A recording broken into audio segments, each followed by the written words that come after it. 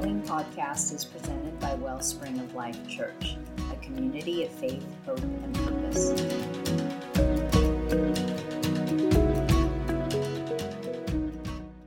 I want to start, as I usually do, with a little short story. And I heard this Friday night when I was watching Joyce Meyer. I was watching it the other night, and she read this story, and I thought, this is kind of cool. It has absolutely nothing to do with what I'm going to talk about this morning, but it never usually does when I do these anyway, so I might as well just stick with tradition. This is the story about everybody, somebody, anybody, and nobody. Anybody ever heard that one? Yeah? Okay. Anybody could have done it, but nobody did it. Somebody got angry about that because it was everybody's job. Everybody thought anybody could do it, but nobody realized that everybody wouldn't do it. It ended up that everybody blamed somebody when nobody did what anybody could have. Kind of rings true, doesn't it? We like to complain about things, but yet we never do anything about it. This morning, we're going to go back in time to the Old Testament, and we're going to talk about King Jehoshaphat. Back in 2 Chronicles 20 is where we're going to go. And some people are note takers and like to title a message. Well, the title of this morning's message is, "The battle is not yours, but the victory is." So just real quick on King Jehoshaphat. His name actually means Jehovah or Yahweh be judged. He was the son of Asa the king. He took the throne about halfway through his life. I believe he was 20. I get these mixed up. He was either 25 when he took the throne or 35 and reigned for 25 or reigned for 35. But you get the gist of it. He was one that sought God throughout his reign. Previous kings had sought the help of foreign gods such as Baal. But instead, Jehoshaphat removed all the foreign gods, including the Asherah poles and all that stuff. You know, we always hear that when you read anything, all the stories in 1 Kings, 2 Kings, and the Chronicles, how the kings served for a while and then they did evil in the sight of the Lord. He never did that, but he did make some mistakes in his life. However, when he first took reign, he removed all those and worshiped God and had his people worship God. Got rid of all the enemies of God as far as foreign gods were considered. He fortified Israel's defenses. He built many forts and attempted to help the kingdom prosper in a financial sense. So he did a very good job for the kingdom back then. He led a mostly prosperous life. He improved the military, financial prowess of the southern kingdom, and more importantly, as I said before, he undid the pagan rituals and the monuments of the other kings before him who had practiced and worshiped them. He did have the best intentions, as most of us do, but towards the end there, he twisted kind of wayward in some of his friendships, and he became friends with some of the wrong people, including King Ahab. He stumbled, just like his father, but because he made alliances by marrying his son off to King Ahab's daughter, which was a big no-no. Ahab then attempts to draw King Jehoshaphat and his people into a war, which ultimately is what we're going to end up talking about this morning. And although God did not approve of this marriage nor the friendship to King Ahab, God still protected Jehoshaphat and caused him to have a great and victorious victory. So if you're there, 2 Chronicles 20, 15 through 17, he said, "Listen, King Jehoshaphat, and all who live in Judah and Jerusalem. This is what the Lord says to you. Do not be afraid or discouraged because of this vast army." There was actually 3 armies that were going up against King Jehoshaphat's army. "For the battle is not yours, but God's. Tomorrow march down against them. They will be climbing up by the pass of Ziz," and I don't know if I say these right or not, so I'm just shooting them out there. "And you'll find them at the gorge in the desert of Jeruel. You will not have to fight this battle. Take up your position, stand firm, and see the deliverance the Lord will give you. Do not be afraid, do not be discouraged. Go out to face them tomorrow, and the Lord will be with you. Because the battle is his, but the victory is ours. I believe, because we live and breathe, that we all have some sort of battle. We face battles in our jobs, our family, finances, sickness, even within our own minds sometimes. First and foremost, I would like to congratulate each and every one of you for being here this morning. And you may say, why is he congratulating me being here this morning? And it's because God has already brought you through and given you victory in many battles. Battles that you have won in your past, where the enemy has tried to destroy your body by sickness. But you got the victory out of it. He tried to destroy your marriage. But congratulations, you got the victory. The enemy tried to bring havoc on your job and your finances, but congratulations, you got the victory. Some of you just need to pat yourselves on the back and declare, the devil meant for evil, God turned it around for good. Your past battles did not destroy you, but they actually made you stronger, wiser, and more patient, and more tolerant. Now, sometimes those always don't ring true. I am one that has a hard time dealing with patience. It is definitely not my virtue. So I would like to take a moment for all of us, and we should just thank God for giving us the victory over and over again. Because it doesn't matter what we go through, he can still give us the victory. I know this, and I know everybody in this room can attest to it. We all go through the same thing. Some days some battles are a little bit easier, some battles are a little bit tougher. But if we stand firm, we be still, then he gives us the victory. I've heard it said that we choose our battles wisely, or that we should anyway. However, truth be told, often in spiritual battles, we don't have the opportunity to choose them. They show up at our front door, and we are forced to deal with the issues that life brings. Just as we have been in battles previously, there will be some battles in the future. As long as we're still here, there's going to be battles. As a matter of fact, most of us are in a battle right now. I'm not talking about a battle that you can fight with weapons of fists and sticks and clubs and guns, but I'm talking about a spiritual battle. The Bible gives us instructions on how to deal with spiritual battles. God equips us to fight these battles. Ephesians 6:12 through 13, and everybody knows this passage. So you can probably just say it right with me without even having to look at your Bibles. For our struggle is not against flesh and blood, but against the rulers, against the authorities, against the powers of this dark world, and against the spiritual forces of evil in the heavenly realms. Therefore, put on the full armor of God, so that when the day of evil comes, you may be able to stand your ground, and after you have done everything, to stand. In 2 Corinthians 10:4, Paul confirms this by stating that for the weapons of our warfare are not carnal, but are mighty through God to the pulling down of strongholds. We must be willing to fight with spiritual weapons, because it is clear that the whole body of Christ is in a battle. All you have to do is turn on the news for a minute and a half, and you can see how things are going. It is clear that we are in a battle when the world has come to hate good and love evil. Again, turn the news on for a minute and a half, and you'll see that. Even if you probably don't even need a minute and a half anymore. It's clear that we are in a battle when death is continuing to strike our family and loved ones. It is clear that we are in a battle when sickness and disease has attacked our nation like never before. It's clear that we are in a battle where immorality, hate, and violence has reared its ugly head, and it's not being hid behind the scenes anymore. Everything is out in the open anymore. And it's terrible, it's disgusting, and it's scary when you see what's going on.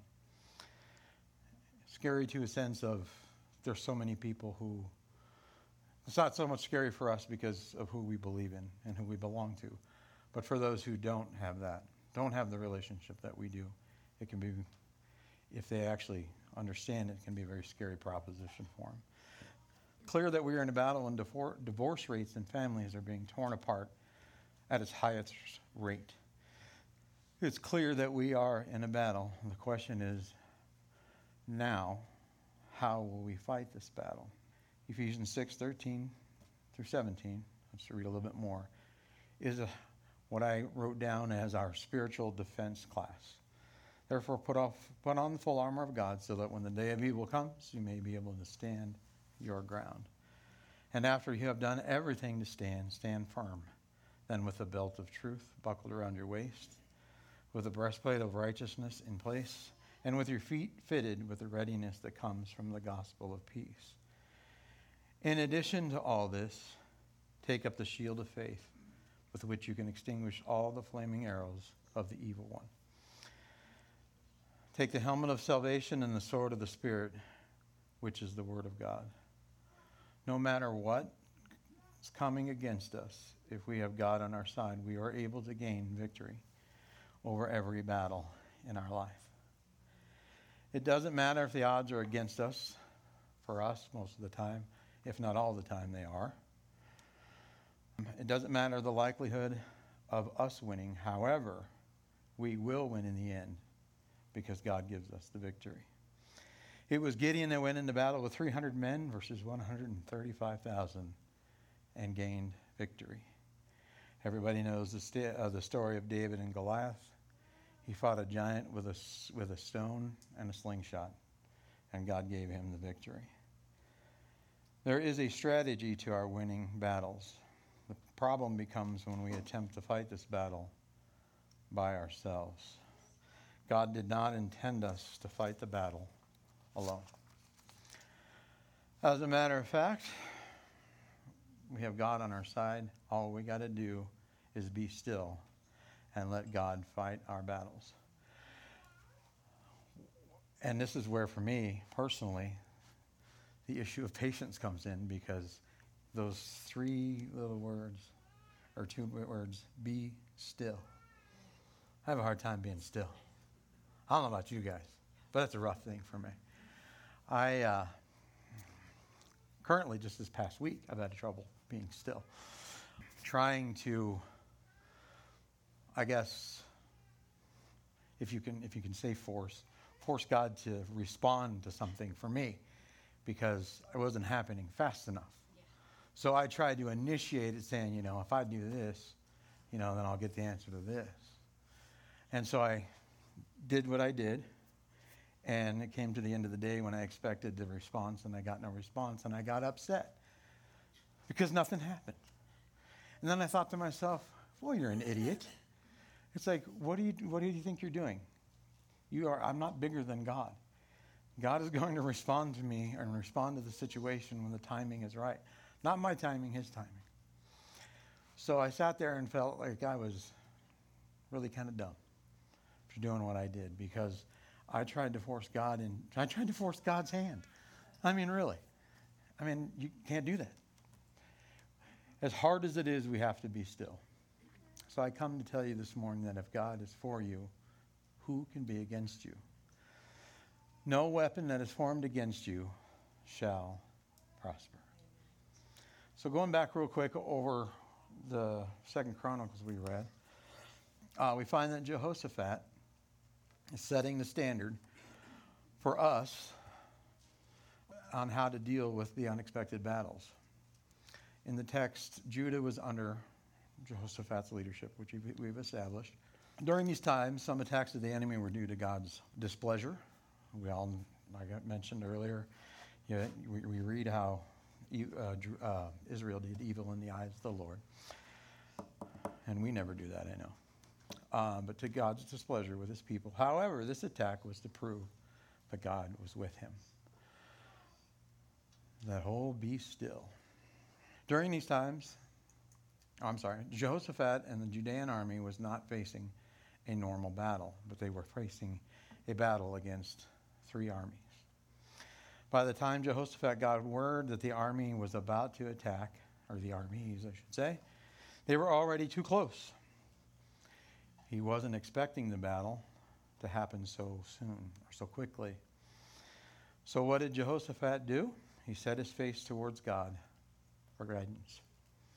He not only did it himself, but he declared a fast among all the people of Judah to seek the Lord's help. While they were praying, the Spirit of the Lord came upon the prophet Jehaziel, and he began to speak a word. And this comes from 2 Chronicles 20:17. He told Jehoshaphat and his army, "You will not have to fight this battle. Take up your positions, stand firm, and see the deliverance the Lord will give you. Do not be afraid, do not be discouraged. Go out to face them tomorrow, and the Lord will be with you." He tells his army to stand still. You can only imagine the reaction and the look on the people's faces when the enemy is right there at the front door. 3 armies against 1.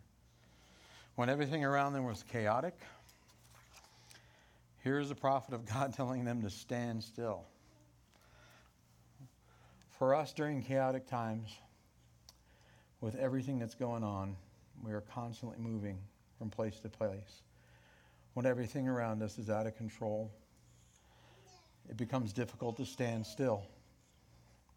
I believe this is a strong point because often we relate progress to movement.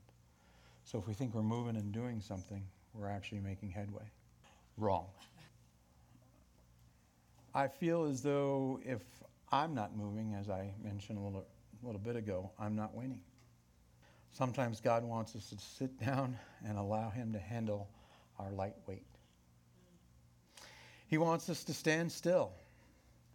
It could be that we are trying to fight a battle that was not intended for us to fight. When we stand still, it allows us to think about the many ways God has made for us. He has done it before. And guess what? He's going to do it again. When he says stand still, he means stand firm in your faith. Stand firm in your belief in him. Stand firm and just be still. God will begin to turn things around in our favor. Not only does the Lord tell them to be still, but he tells them, fear not, nor be dismayed. And that's hard to do when you're faced with a battle, isn't it? Whether it be relationship, finances, job, whatever the case may be. It's hard not to fear. It's hard not to be dismayed. So I encourage you this morning that in your battles you don't have to be afraid. I confess to you that there's been times that things have been going on for me personally in the last few months where fear has entered into my thinking. But God has always come through. And for some reason I still can't get that through my head. I'm very stubborn, as April would tell you, as well as everybody who knows me would say that. You don't have to hide and run from the enemy. Don't be scared. God has not given us a spirit of fear, but the Lord has given us the power of love and a sound mind. In this season, our faith has got to outweigh our fear. Faith over fear. If the Judean army was going to fight the battle, they had to put aside all doubt and believe that God was going to give them the victory. Don't panic. Don't stress out. And don't be dismayed because of the battle, because God is going to give you the victory. Not only does he tell them not to fear or not to be dismayed, but he tells them to go out, for God is with them. I've heard it said before that showing up is half the battle. Although God was going to give them the victory, Jehoshaphat still had to prepare his armies. He still had to go out and at least hit the battlefield. Jehoshaphat has his army readily prepared for war as he had before. However, this time, there was something different about the preparation. There was no need for mentioning of military equipment, nor did they did not need their swords, they did not need their shields or their spears. All they needed was to show up to the battlefield, and all they needed was to go out. I think sometimes, at least for me, I have confusion on, we're supposed to trust God in everything we do. We know that he's going to come through for us, that he's going to fight the battles for us. So what do I do in the meantime? Do I just sit here and wait? Do I sit here and do nothing? And I think it's clear that we don't just do nothing, but we prepare. And sometimes we don't do that. I guess let me just say, sometimes I don't do that. Sometimes I go the opposite side and do too much and try to force God's hands like I did earlier or mentioned earlier. And then there's other times when I just sit back and say, well, I'm going to go do whatever I'm going to do and have a good time doing it because God's got this. Doesn't work that way. A lot of our victories are going to be won by our preparation and our ability to show up. We just have to prepare and show up. Once we get there, let God do the fighting. All they had to do was praise God.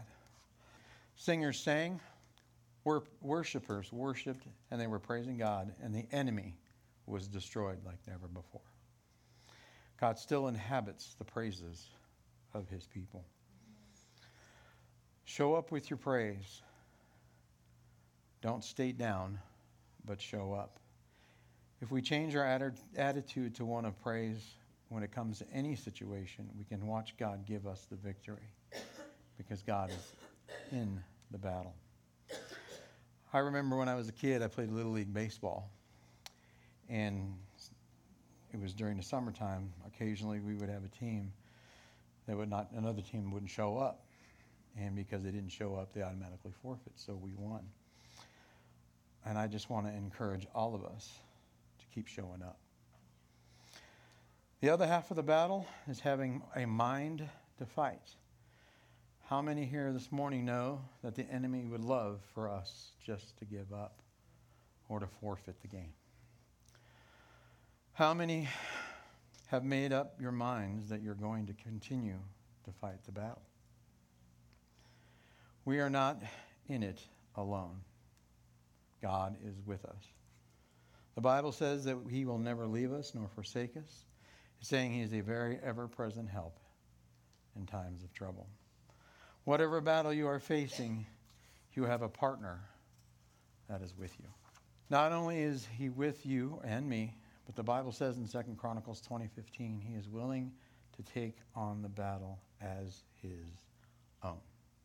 And that should be very encouraging for all of us. It says, be not afraid or dismayed, for the battle is not yours, but the battle is the Lord's. When I was researching this message, I came across a song. It's from a gospel singer by the name of Yolanda Adams. And the song is called The Battle is the Lord's. And I just wanted to give you the first verse, if I could do that. There is no pain Jesus can't feel, no hurt he cannot heal. For all things work according to his perfect will. No matter what you're going through, remember God is using you. For the battle is not yours, it's the Lord's. There's no sadness Jesus can't feel, and there's no sorrow that he cannot heal. For all things work according to the Master's holy will. No matter what you're going through, remember that God is only using you. For the battle is not yours, it's the Lord's. Growing up, I was trying to think of how old I was when I was watching this stuff. Probably too old. I used to watch wrestling back when it first kicked off. They started hitting the TV back then, Hulk Hogan. And you guys have no idea what I'm talking about, do you? And I watched it back then because it was real. Not like now.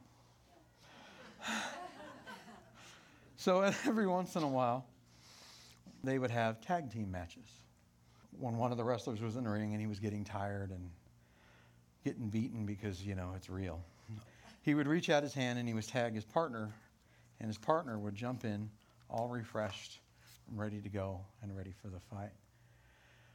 I want to encourage all of us that although we have become tired and weary, become frustrated, we have a partner in Jesus waiting for us to tag him so that he could fight this battle. He said in Matthew 11:28 through 29, and everybody knows this one too, so I better hear some echoing. Come to me, all you are weary and burdened, and I will give you rest. Take my yoke upon you and learn from me, for I am gentle and humble in heart, and you will find rest for your souls. The Bible declares the only actions required from the Judean army was to go out to the battlefield and stand in their positions and their posture and watch the Lord's victory. As they went out, Jehoshaphat assigned singers to lead the army. He assigned people specifically to praise and to march with the singers. And at that very moment, those praising, the singers began to praise. The enemy started to fight against one another. When they started singing and praising God, it confused the army and they destroyed themselves. That would be a sight to see.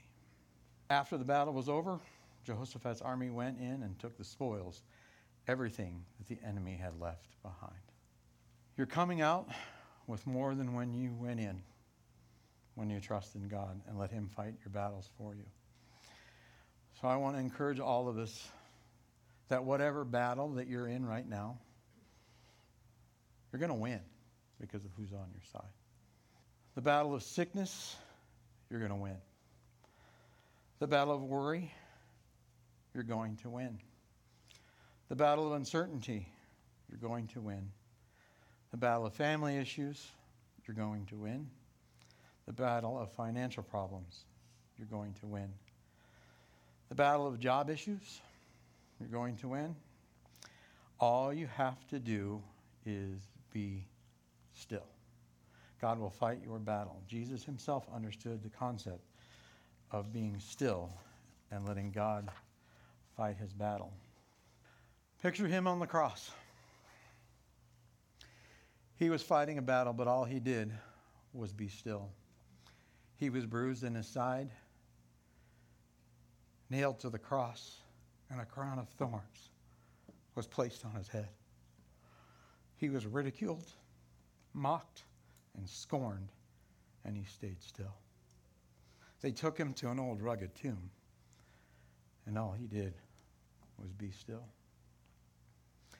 He stayed still for one day. He stayed still for 2 days. But on that third day, he declared victory. When the stone was rolled away, he got up out of the grave and claimed victory over death, hell, and the grave. Yes. What could be more encouraging than that? We're going to play a video real quick. And I think I've used this clip before. I'm just going to give this brief introduction of it because I know everybody knows the movie. The coach is in his office, struggling. He's in the midst of a battle. He's got a lot of stuff going on. Cars broke down. Him and his wife can barely afford their mortgage. They're eating cheese and bologna sandwiches and apples for dinner. He's not getting a raise. He doesn't know what he's doing. He doesn't know what to do. And now, and they can't have kids. They have not been able to bear children. And now he's to the point where the school is about ready to fire him. So he is in the ultimate battle. So I just want to play this clip and then I'll come back up and finish with it. So here you go. Mr. Bridges? Revelation chapter 3 says, we serve a God that opens doors that no one can shut, and he shuts doors that no one can open. He says, behold, I have placed before you an open door that no one can shut. I know you have a little strength, yet you have kept my word and have not denied my name. Coach Taylor, the Lord is not through with you yet. You still have an open door here. And until the Lord moves you, you're to bloom right where you're planted.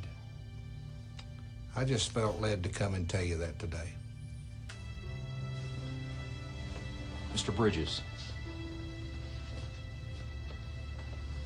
you believe God told you to come tell me that? I do. I admit to you I have been struggling, but I've also been praying. I just don't see him at work here. Grant, I heard a story about two farmers who desperately needed rain, and both of them prayed for rain, but only one of them went out and prepared his fields to receive it. Which one do you think trusted God to send the rain? Well, the one who prepared his fields for it. Which one are you? God will send the rain when he's ready. You need to prepare your field to receive it.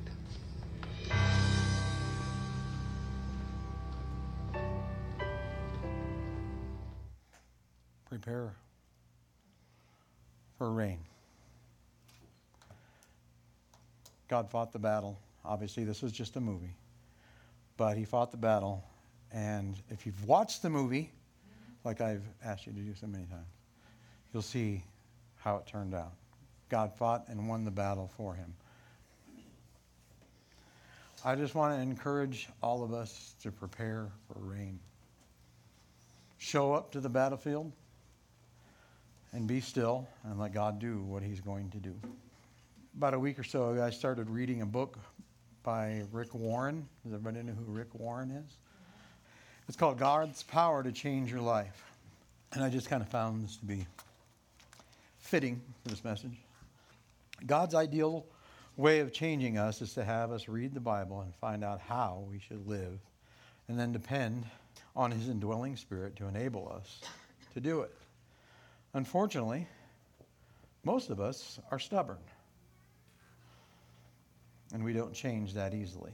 So God brings a third tool to work on us: circumstances. Problems, pressures, heartaches, difficulties, and stresses always get our attention. C.S. Lewis once said that God whispers to us in our pleasure, but he shouts at us in our pain. In the Phillips translation of Romans 28 through 29, it says, "To those who love God, who are called according to his plan, everything that happens fits into a pattern for good. God chose them to bear the family likeness of his Son. Nothing can come into a believer without the Heavenly Father's permission. It must be Father filtered." The interesting thing about how God uses circumstances is that the source of how God uses circumstances is that the source of the circumstances makes no difference to him. We often bring problems onto ourselves by faulty decisions, bad judgment, and sins. At other times, our problems are caused by other people. Sometimes the devil causes things to happen to us, as he did with Job. But God says the source of the circumstances are irrelevant. Proverbs 20:30 says, "Blows and wounds scrub away evil, but beatings purge in the innermost being." Perhaps you've experienced the truth of this verse.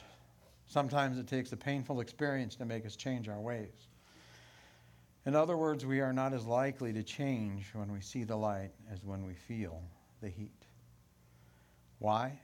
Because we change only when the fear of change is exceeded by our pain. I hope this message, it was helpful for you this morning. It was helpful for me when I wrote it, so I hope it had the same impact on you. I appreciate you guys giving me the time today. Thank you. God bless. Thank you for listening to this message by Wellspring of Life Church in Western Colorado. If you'd like to learn more about our community, please visit wellspringoflifechurch.com.